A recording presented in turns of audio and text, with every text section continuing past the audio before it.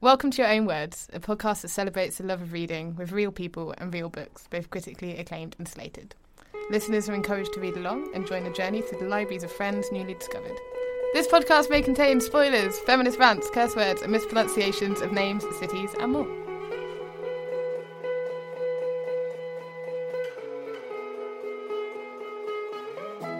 Hello. Hi. Hi from my Computer house. hi.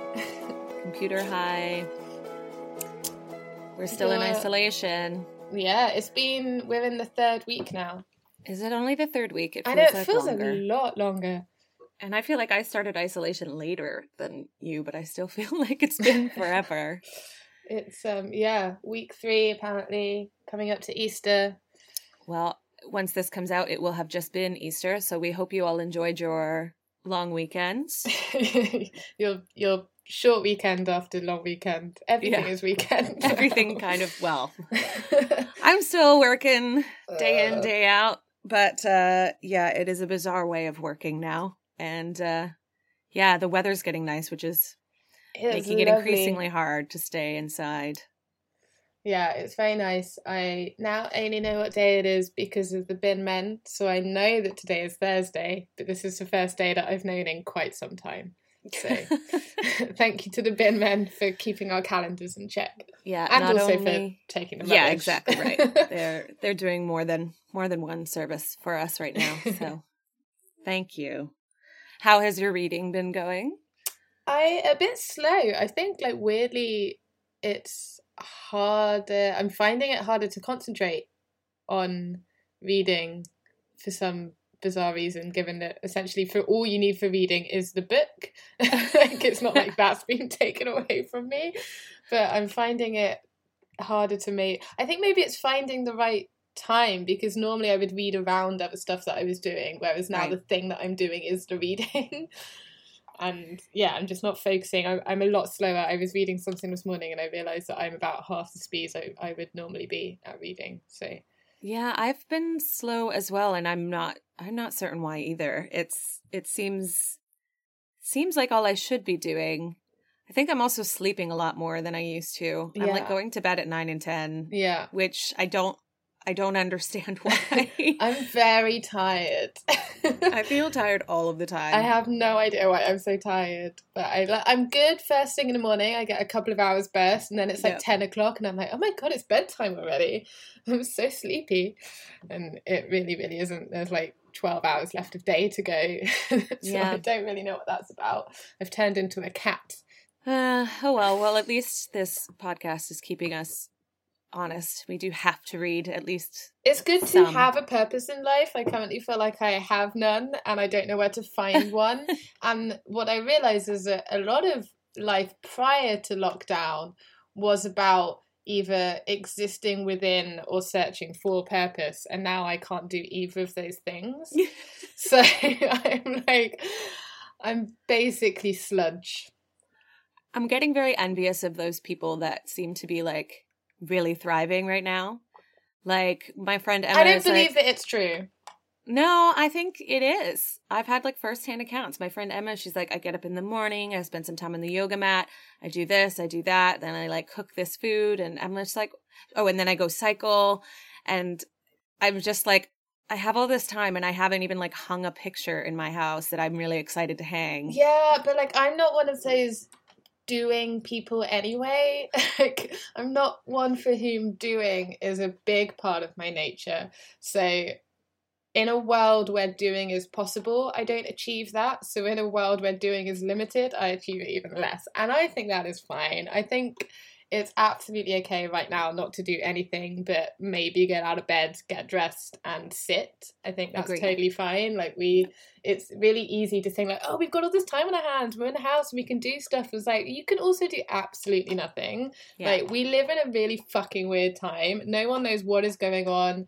All those usual things that you build your life upon don't exist. And it's okay to not really know what to do with yourself.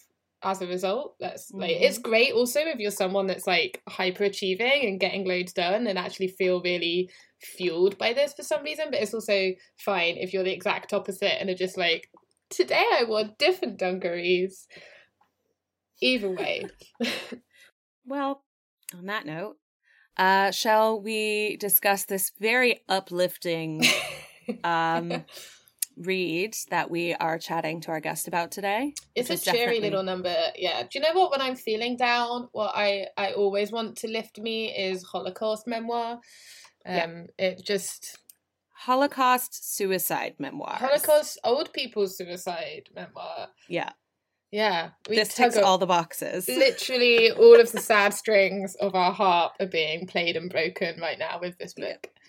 This is also one of 2 Holocaust books in the next upcoming episodes. Yeah, we're super Holocausty at the moment, aren't we? So I will start by introducing the author, who is German, and I will probably butcher her name, even though I did try to figure it out. So, Johanna Adoyan is a Danish-German journalist and writer who was born in Stockholm and grew up in Munich, where she studied theater and opera direction at the Bavarian Theater Academy August Everding. She has been working as a journalist since 1994. Her first novel, An Exclusive Love, was published in 2009 and has been translated into 18 languages. Her collection of stories from Berlin, titled My 500 Best Friends, was published in 2013. I couldn't find much more about her, so she's a bit of a mysterious one, but she's written some lovely words, and apparently a lot of her writing is in German, so it was harder to find some English factoids, but that's what I got. Do you want to tell us about today's Happy Times book? Yes. Johanna Adoyan's grandparents were unconventionally elegant and endlessly exotic. They survived the Holocaust, fled Budapest during the uprising of 1956, and lived a glamorous, mysterious life in Denmark. Their pasts never discussed, even with the family. An Exclusive Love is Adoyan's poignant and loving reconstruction of what may have happened on the day of their deaths, when she was 20. Investigating the rich and surprising story of their lives, she reveals the compromises they made and risks they took, and what it meant for her own family. This memoir tells of a couple's extravagant devotion to each other and their granddaughter's later discovery of complex personalities, long-buried family secrets, and why they ultimately decided, together, to take their own lives. So today's guest, her name is Sarah Louise. She is a copywriter from Glasgow, Scotland. She's been writing for a living for 6 years and for fun her whole life. She'll read anything, but she especially loves memoir, experimental prose, and poetry. Sarah Louise, welcome to Your Own Words. We're so excited to have you. Hi. Thank you. It's so nice to be here finally. Yeah, we've put this off a few times. You'd think in the time of isolation, we would have nothing else to do. But first we pushed it aside and then you pushed it aside. And now we're finally not in the same room together. So it's nice to finally be here. There's actually a lot of time that I have to structure around sitting in different chairs in my house. So it takes up quite a lot of isolation thinking and trying to squeeze other stuff in and really dictate which chair I'm going to be sat in at any time is quite a lot of my schedule. So yeah, I feel you. Moving from the bed to the couch, right, and back again, oh. Because also you don't want to do it too soon. You don't want to peak too early in the day. If you make that transition early on, then what the hell are you doing for the rest of the day? So I guess I better move back now. So, yeah, you really want to break these things up. Honestly, it's a lot to think about. Yeah. So Sarah Louise, and is it Sarah Louise or Sarah? It is Sarah. Just Sarah's fine. Are you sure? Okay. Yeah. So how have you been spending this amazing isolation time so far? Well, I'm a freelancer, so I've still been working. I've lost some work, but I still have quite a bit on. It's a really strange time to be working. Apart from that, I got into The Sims. I've never really played it before, but now I've played a lot. I have a Sim who has a Sim wife, and we have a Sim cat and a Sim dog. And I failed at baking banana bread, but I did make a really nice, just loaf of bread. So, ooh. Yeah. So you're already doing more. You're going through the isolation tick box.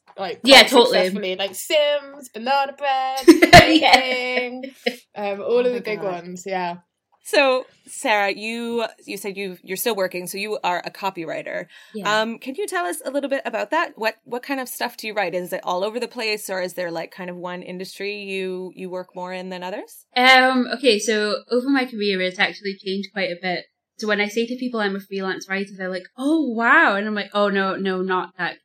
I'm not cool." Like, so I've written for the energy sector and for insurance sector. But now I only work with small businesses, local businesses. And they tend to be like, so my biggest client at the moment is like a gift/art shop, which is actually just across the road from me. But others have been like actually, again, wealth management, which was a strange one because I was like, they tried to reduce my fee. But then they were talking about how they've saved people thousands and thousands of pounds. And I'm like, interesting.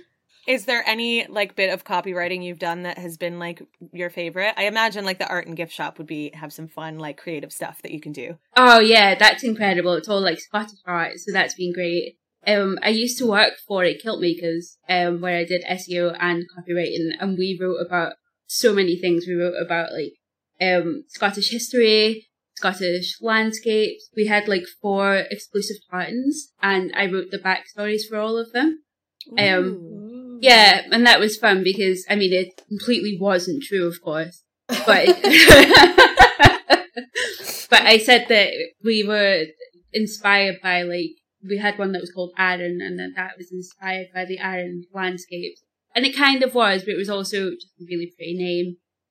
But being able to like weave these stories. Another thing that I did in that job was I spoke to people who visited Scotland and loved it about their relationships with Scotland. So that's probably the most fun job I've had. Oh, I love that. I've been to Scotland and loved it. Yeah, me too. Yeah, I really love Scotland. I'm actually originally from Liverpool, which is why I've got such a strange accent. Ah. Yeah. How long have you been Scotlanding? 18 years now. Oh, that's quite a considerable period. Yeah, totally. I moved here when I was 12. No, 13. So, books. You love memoir. Apart from today's choice, do you have any like top memoirs that you would recommend to people? Oh yeah, Notes to Self by Emily Pine was a really beautiful read. I think I have that on my shelf somewhere. It's really like, I don't know. I genuinely couldn't put it down. I remember even like hiding in the toilets of my old work, being like, I'll just have a quick read. Any Other Mouth by Annalise McIntosh, and she's actually from Glasgow as well. I just picked that up in the library and it blew me away. It was one that like, a bit like this, where I'd recommend it to people and be like, you have to read this book, and also I am so sorry. It's like, it's so good, but it's so dark. And I think it spoke about like a lot of difficulties that teenage girls go through without ever speaking about it, even to each other. And about a lot of the much darker sides of it and the situations that we let ourselves get into. I was reading it and I felt like seen, and I also kind of wanted to hug her, and also wanted to reach out to every single one of my like women friends and say, oh my God, we had such a hard time. That sounds amazing. I'm going to pick that one up for sure. It was hard incredible. Time doesn't sound amazing, just to clarify. No, like, the hard time sounds awful. Let's all reach out and cry together because life is shit. Yay. No. Hard times. I've never had one of those. Sounds interesting. No, Charles Dickens wrote a whole book about it. It's not very good. Yeah. Beck, do you have any questions? Yeah, we were talking earlier, Alison and I were saying that we're struggling to read in lockdown life. Are you reading at the moment, or are you not reading, or is there anything that you've sort of found helpful? I am not reading at all. Like, I actually, I bought a load of books when this started and was like, okay, peak reading time. This is how I'll get through this. And I ordered them from local bookshops, so I was like, that ties in, I'm helping out local bookshops, blah, blah, blah. And they've arrived, and they seem so good. Like, it's definitely not the book. I just cannot focus at all, and it's a shame because the escapism would be ideal right now. Yeah, I agree. It's the focus, and there's been a couple that I've tried to read, and I'm like, I feel like this book is really good. Why am I not getting into it? Yeah. I seem to just be hating everything I'm reading, and that can't be. I like books, so that's not a norm. Yeah. I'm literally like, oh my god, this is such a slug. Why is this so hard? Why am I not enjoying it? And I think it, like you said, I don't think it is the book. I think the books continue as books have done historically to be great, but there's a focus in my brain which is just not quite connecting emotionally and intellectually in the same way that I normally would. Yeah, totally. Yeah, I find the same. And like, even with this book, because it could be quite a quick read. I know, Beck, you read it really fast. Yeah. Because it's quite small. But it actually took me a while to read it. Sorry, my dog is scratching at my door. Shush. But yeah, it actually did take me a while to read it. Not because it wasn't good, because it was. But yeah, I just kept putting it down and being like, oh, because it's short. Like, yeah, that's fine. I'll get to it. It'll be such a quick one to finish, but it did take me a while, and then I cried. We'll get to that. I do wonder, in my continuing quest to segue into this question as seamlessly as possible. You said you ordered lots of books for the lockdown. Did you find they were more paperbacks or hardbacks? So I've literally just been listening to your podcast an hour ago. And the episode I was listening to, you said paperbacks are really winning this season, and I'm really sorry, but it's paperbacks for me too. Do you know what? I knew when we synchronized our clap that you were going to be on my team. I was like, she's totally on my team. We just like telepathically had it. Before you'd even said a word, it's like, we can clap together because we are bound together. Bound together. Mm-hmm. Nice, nice. Like a paperback. We are bound together by something greater than all things. I like hardbacks aesthetically. If a book is only coming out in hardback and I really want to read it, I will. But then I kind of resent that I have a hardback kicking about because paperbacks are just so much more comfortable to read. That's pretty much all it is. Like, it's just more comfortable to read them. Unless, I guess, it's a huge book, but I don't tend to read those. I don't really have many, like 800-page books. Very sensible.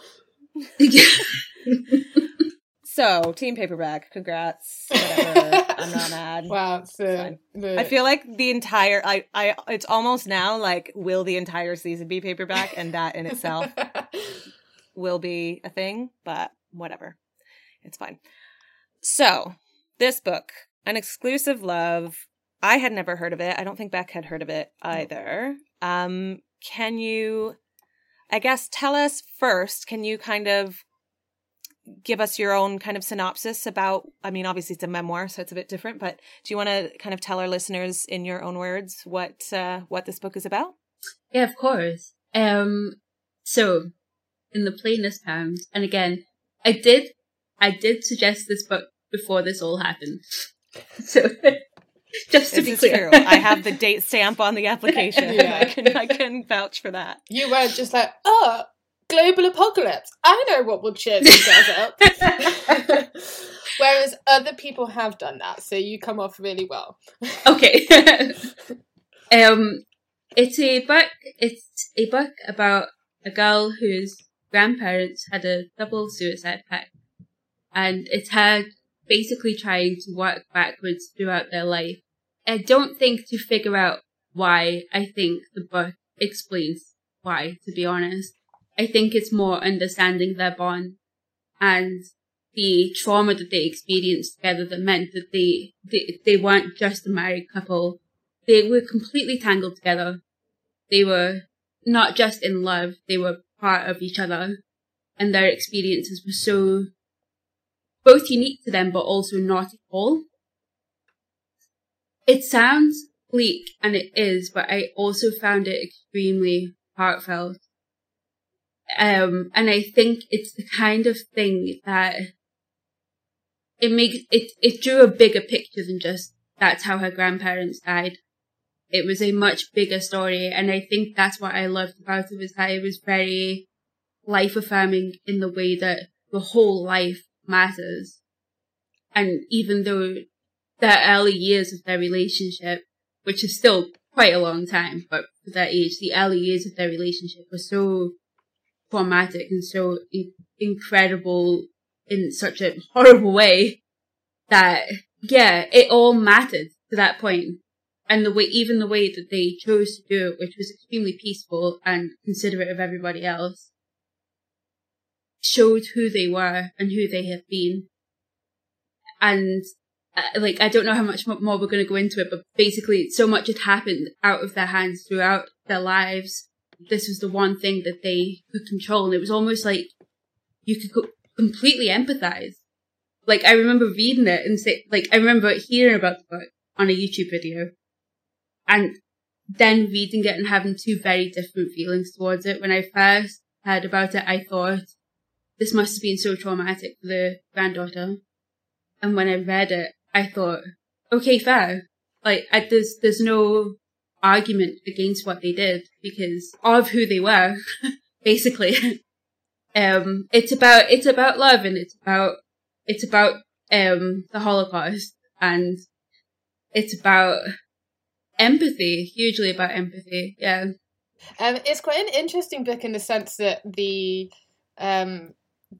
big ending, like the climax, if this were a fiction book, being the suicide, you know before you started. So in a weird way, it's kind of like you spend the book getting to the end that you already know, and that's a really interesting way of writing a book, because then, like, exactly like you say, it kind of starts up being like, oh, this is a book about suicide, but you already know the big thing. You already know what's going to happen. You know where these characters are going to end up. And actually it becomes, this is a book about love and about history and about how people continue through trauma, and how love allows people to continue together. And actually the suicide in a weird way is kind of not it's not the story. The story isn't about the suicide, the double suicide of this elderly couple, which on any other planet, if you were like, oh god, this elderly couple commit suicide together, that would be the story. But in this, it's not really the story. The story is about their love and that finding peace and that journey they go through together. And I love the grandmother. She's just like, I love how kind of like bullshit and just like, here we go, off we go, this is what we're doing, la-di-da. Like, I just found her such an endearing character, and it didn't, for me, that journey of the characters becomes the story and makes the suicide less sad. So when you got to that end bit, exactly like you say, it felt peaceful, and I felt at peace for them. I didn't feel like, oh my god, 2 old people killed themselves, the saddest thing on the planet. Like, it didn't feel like that, and that is, I think, what ends up being the story of this book, rather than it being the story of a suicide. Yeah, I'd agree. When I finished it, I did cry. I mean, I cried throughout. I am a crier, so like, I did not stop. But I felt like I almost like exhaled. Like, it was just okay. And it was like, it's such a powerful book. I think I also cried at the end, which I was kind of expecting, but also not, because it's written in such a way, and like, I don't know if, I mean, Beck said something like, oh, it's very like, it's not super emotional or prosy. And I'm like, well, she's German. She's terrible.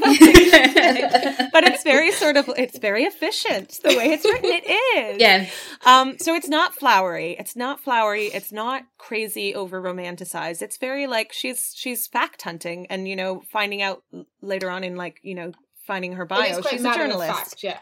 Yeah. So she's written it as a journalist and of course as a granddaughter, but she's just curious about the inner lives of these people that she knew and curious about the parts of their lives that she didn't know.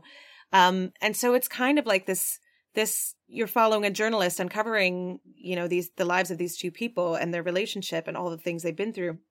But it's not written in a way that is tugging purposely on your heartstrings the whole time and trying to like build up to this massive kind of crescendo in the end. Oh no. It's just very kind of matter of fact. And at times I thought that it was almost a bit, it wasn't cold, but it felt like a bit cold considering it's like, these are your grandparents. These are like your family members. You grew up with them.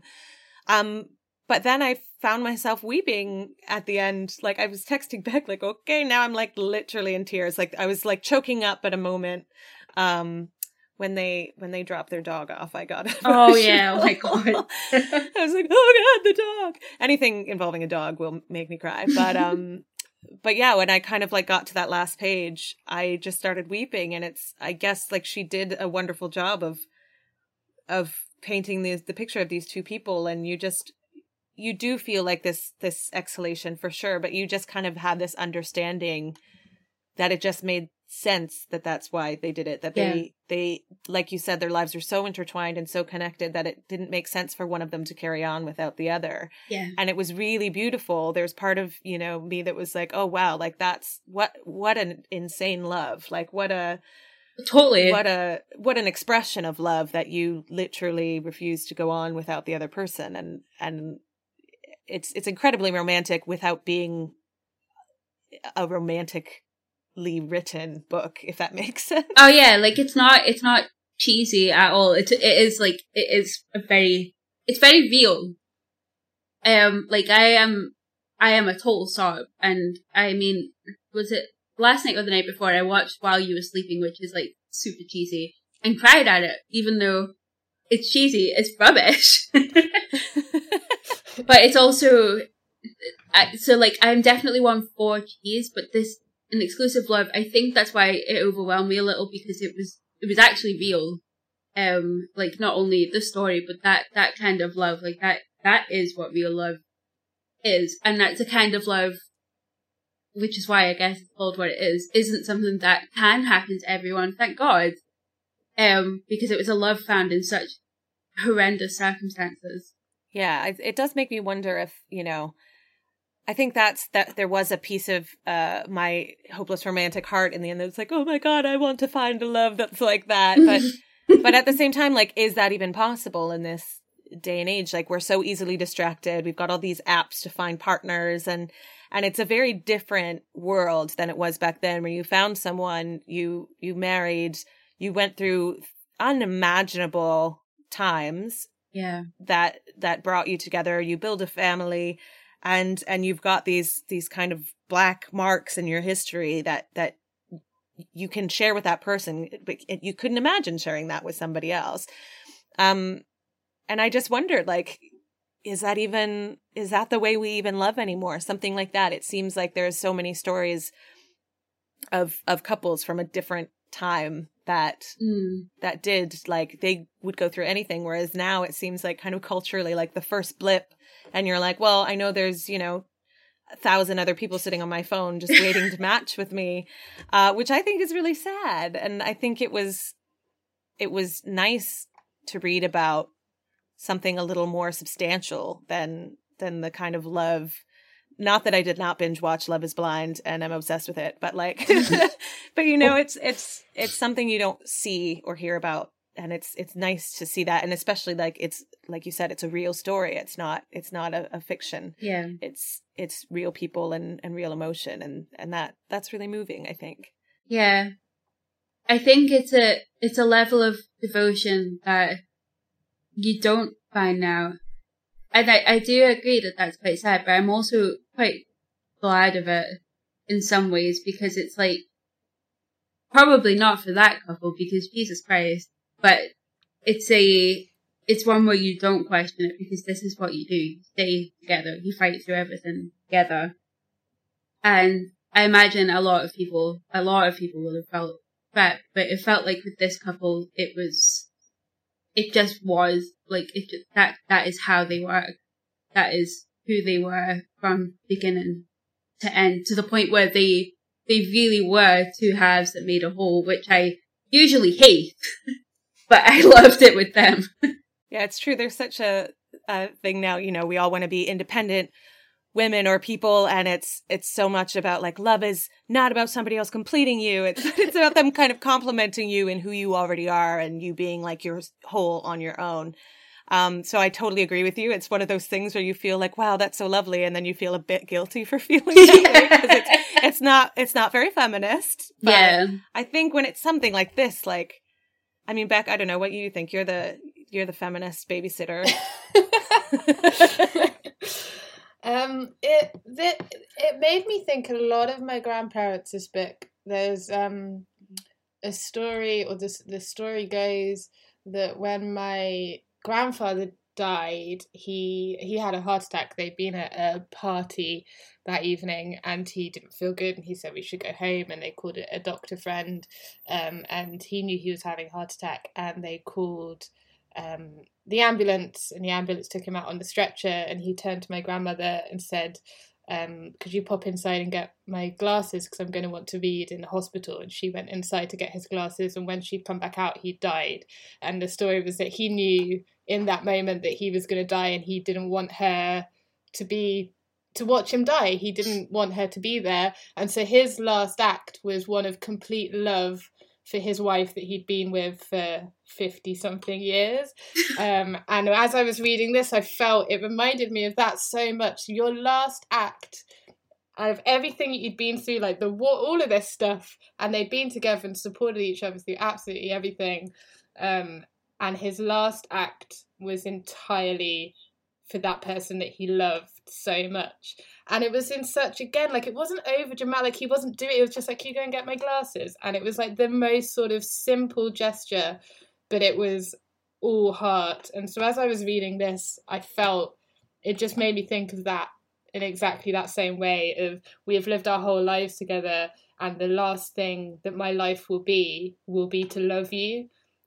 And that really, I think, is the strength of this book. Like, it is sad, you're right, like, it is sad, but I don't think giving it to someone and saying, read this, you should then have to say sorry because it's a bit dark, because actually it's about, like, that's beautiful to think that someone's last act of life will be to love another person.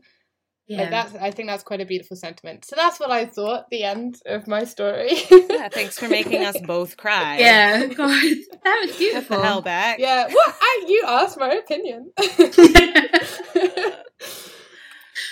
And here I was going to say, like, well, I had a Jewish grandfather. Well, he didn't actually fight in the war, and I don't have a story like that to tell about it, but I think part of me, like, personally, just because I have a Jewish family, and though I wasn't raised Jewish, I've always had like a sort of, it's this weird thing where, like, my mom went to Hebrew school. My mom was raised very, very Jewish, but she didn't practice as an adult.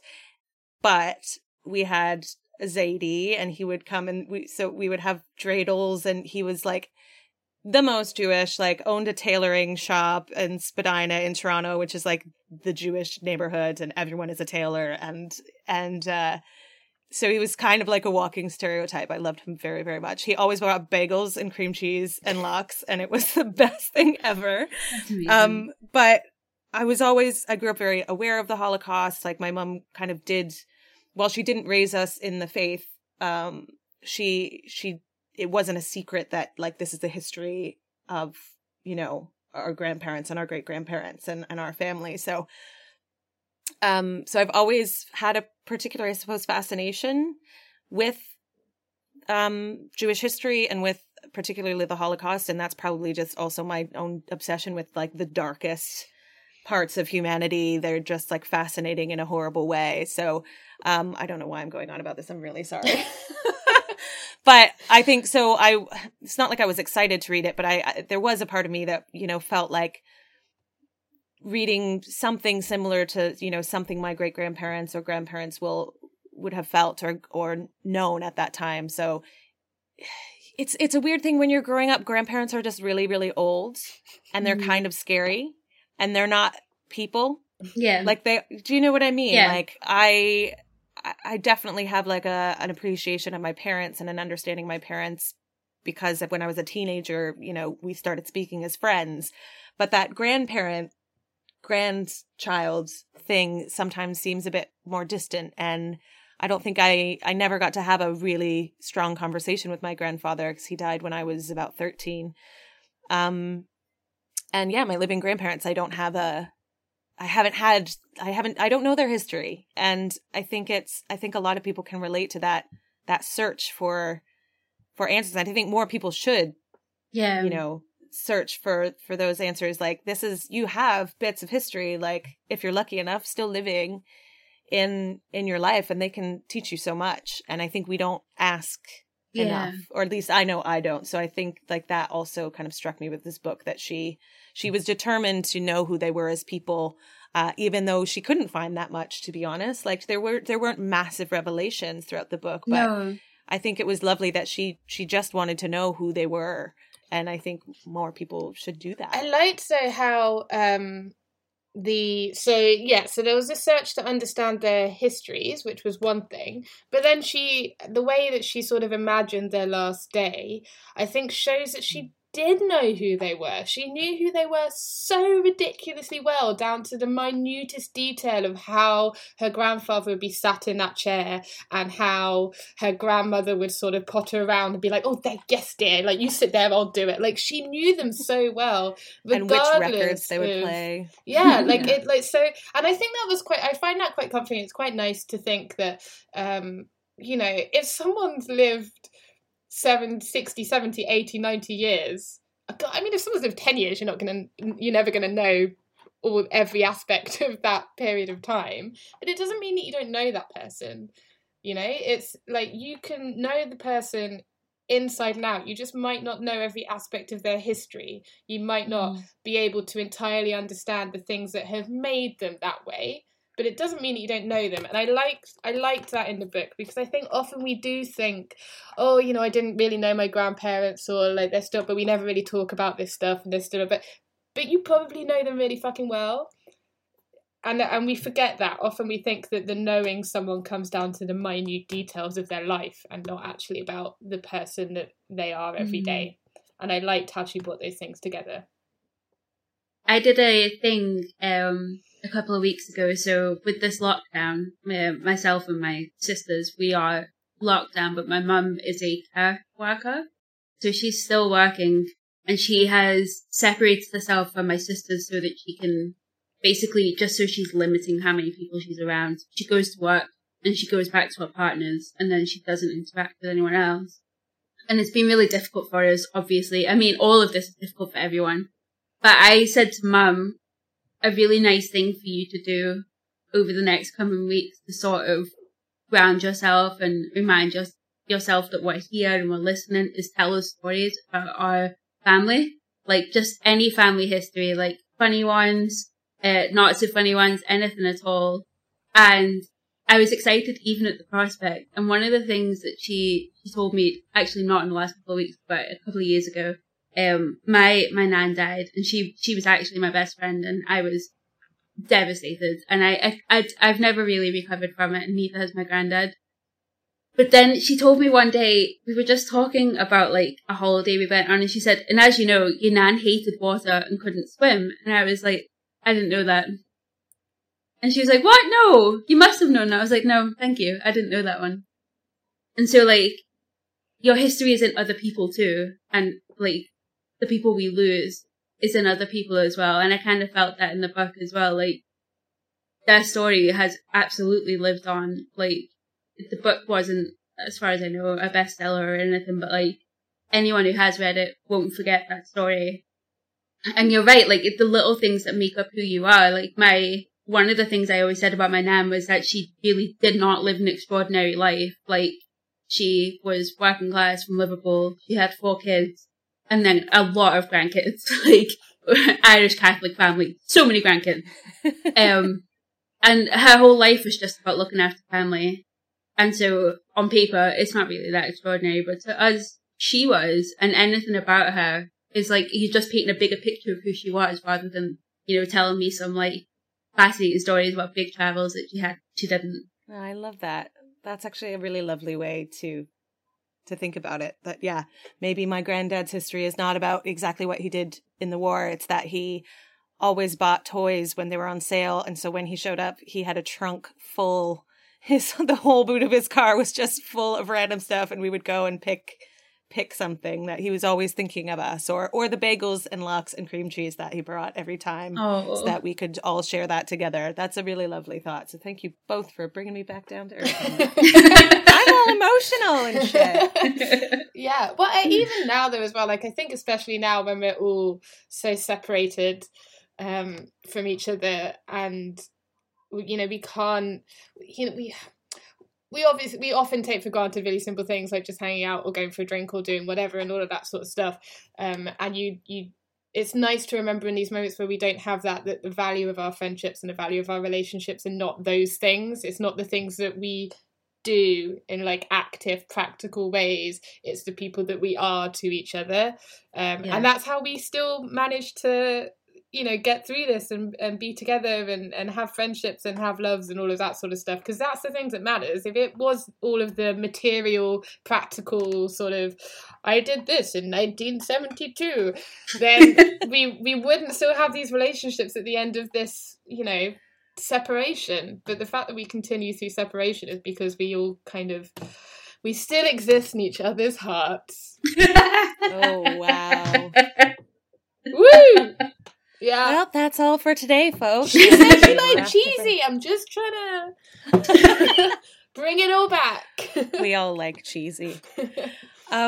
So you said you found this book through a YouTube video. Can you tell us more about that? How did you discover it? Oh yeah, totally. So my favorite YouTuber is Lena Norms, and she mostly speaks about books. And she did one on her favorite translated books. And when I watched it, I was like, I actually don't know if I've ever read a translated book, and if I have, I've not acknowledged the fact that it was translated and somebody put the work in to do this. And she kind of emphasized in that video the importance of that too, and how, like, they matter just as much as the author, like, because they're bringing that story to you. And she recommended a bunch, and basically whenever I watch her videos, I always end up adding more and more to my Amazon wish list. And I'm just trying to slowly work through them. But this one I put on and my little sister bought me for Christmas. I do find, we should maybe say that this is translated by Anthea Bell.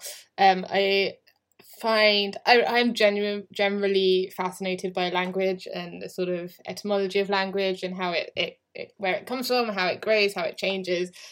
So I'm always really interested in translation and how the meaning of something translates as well as the actual words, because often from one language to the next there aren't the words. I mean, especially in German, like they just put words together and they're like, this is a whole new word now. Like there often aren't the words to translate that meaning. And so how does that influence the book? How does it change the book? How does it change the language? And the person translating it has such a responsibility, not only to the original text, but also to translate the feeling and the meaning of that text. Because you could go through and literally change every single word for the word, but that's not the same as translating the text and the meaning of it. So I do find it, it's such an interesting way of looking at language and looking at prose. I think that especially as well I've read a lot of translated poetry, and I always find that, because poetry is so particular about how it's using language and how it's using a single word and the rhythms of the word and all that sort of stuff. So I'm always really fascinated how when you translate that into something else, you potentially could completely change the meaning or the framing or the inclination of that sentence, of that paragraph, of the whole narrative of something. Totally. So, I mean, I think it goes without saying, it sounds like you've recommended this book to a lot of people and apologized for that, which Beck has scolded you on and says you should stop doing. But do you think you can tell us who you would recommend this book to and why? Yeah. Well, anyone who enjoys memoirs. This is actually my gateway to memoirs. I started reading a lot because of this. In the past I'd read celebrity autobiographies and I just didn't like them. And for some reason in my mind, I was like, well, I don't like celebrity autobiographies, therefore I don't like memoir. Wrong. So wrong.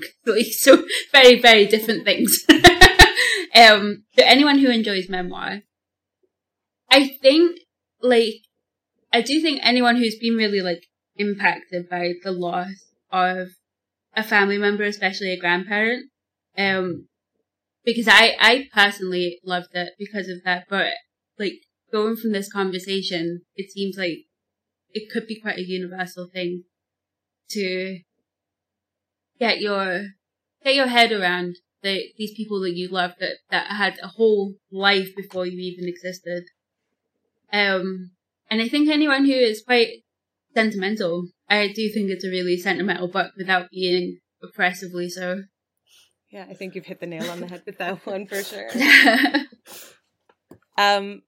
So do you have a little passage or a quote that kind of stuck out with you from this book? I do. I have one that I think is a good indicator of the tone of it. And yeah, I do have one. Perfect. As she waits for the coffee to run through the machine, she makes notes of things to do on her spiral bound pad. Cancel a newspaper, she writes. Get the roses ready for winter. She isn't wearing glasses. She doesn't need them, even at the age of 71, and she's very proud of the fact. A cigarette glows in the ashtray on the table in front of her. It crackles faintly as the glow eats its way farther into the paper. My grandmother writes, Mitzi. When she puts the pen down, a little ink drops off the nib, spreads into a blue mark on the paper, and makes the word Mitzi invisible. Never mind. She's not going to forget about Mitzi. Over the last few days, she has gone over her list so often that she can recite the items on it by heart anyway. She switches on the radio, a small, portable plastic set sitting beside the toaster. The music is something by Bach. It's Sunday after all. Yeah, that was a good quote. Yeah, that list. Oh, that list. Yeah. That just matter of fact. Tick, this tick, time tick. we do this, this time we do this time we do this, and this time we say goodbye. It's just, ooh, goosebumps. Well, Sarah, thank you for sharing this book with us. It's a beautiful book. I absolutely loved it. And like you said, it's one of those ones that does stick with you, and I think will stick with me for a very long time. And I've already recommended it to others. So I'm so glad. Yeah, it's a sad little number, but I think, like you said, it's about love, and that is a lovely thing. Love is a lovely thing. Let's all just take a moment to think how lovely love is. All right. Well, I think we will leave it there before I say anything else that sounds like it should have been written in a Hallmark card. Thank you so much for having me. This has been great. Thank you. Yeah, it's been so lovely. Such a nice break up to Isolation Day as well. I quite enjoy this little segue into doing and feeling purpose. Yeah, totally. All right. Thank you so much for listening. If you'd like to be a guest on the podcast, get in touch with us at yowpod.com. There's a little form you can fill out. We would love to talk to you about a book that's made an impact. One of the best ways you can help us out is to subscribe, rate, and review the podcast on whatever podcast app you use. It really helps other people find the podcast. And, maybe this is the time that people need them more than ever. So we would appreciate that.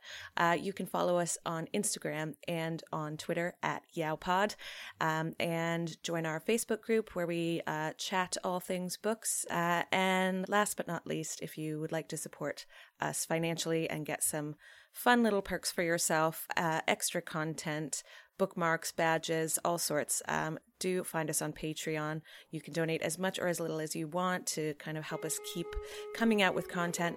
That's patreon.com/YowPod. And we really look forward to seeing you again in a couple weeks' time. Everybody stay safe, stay home, and be well.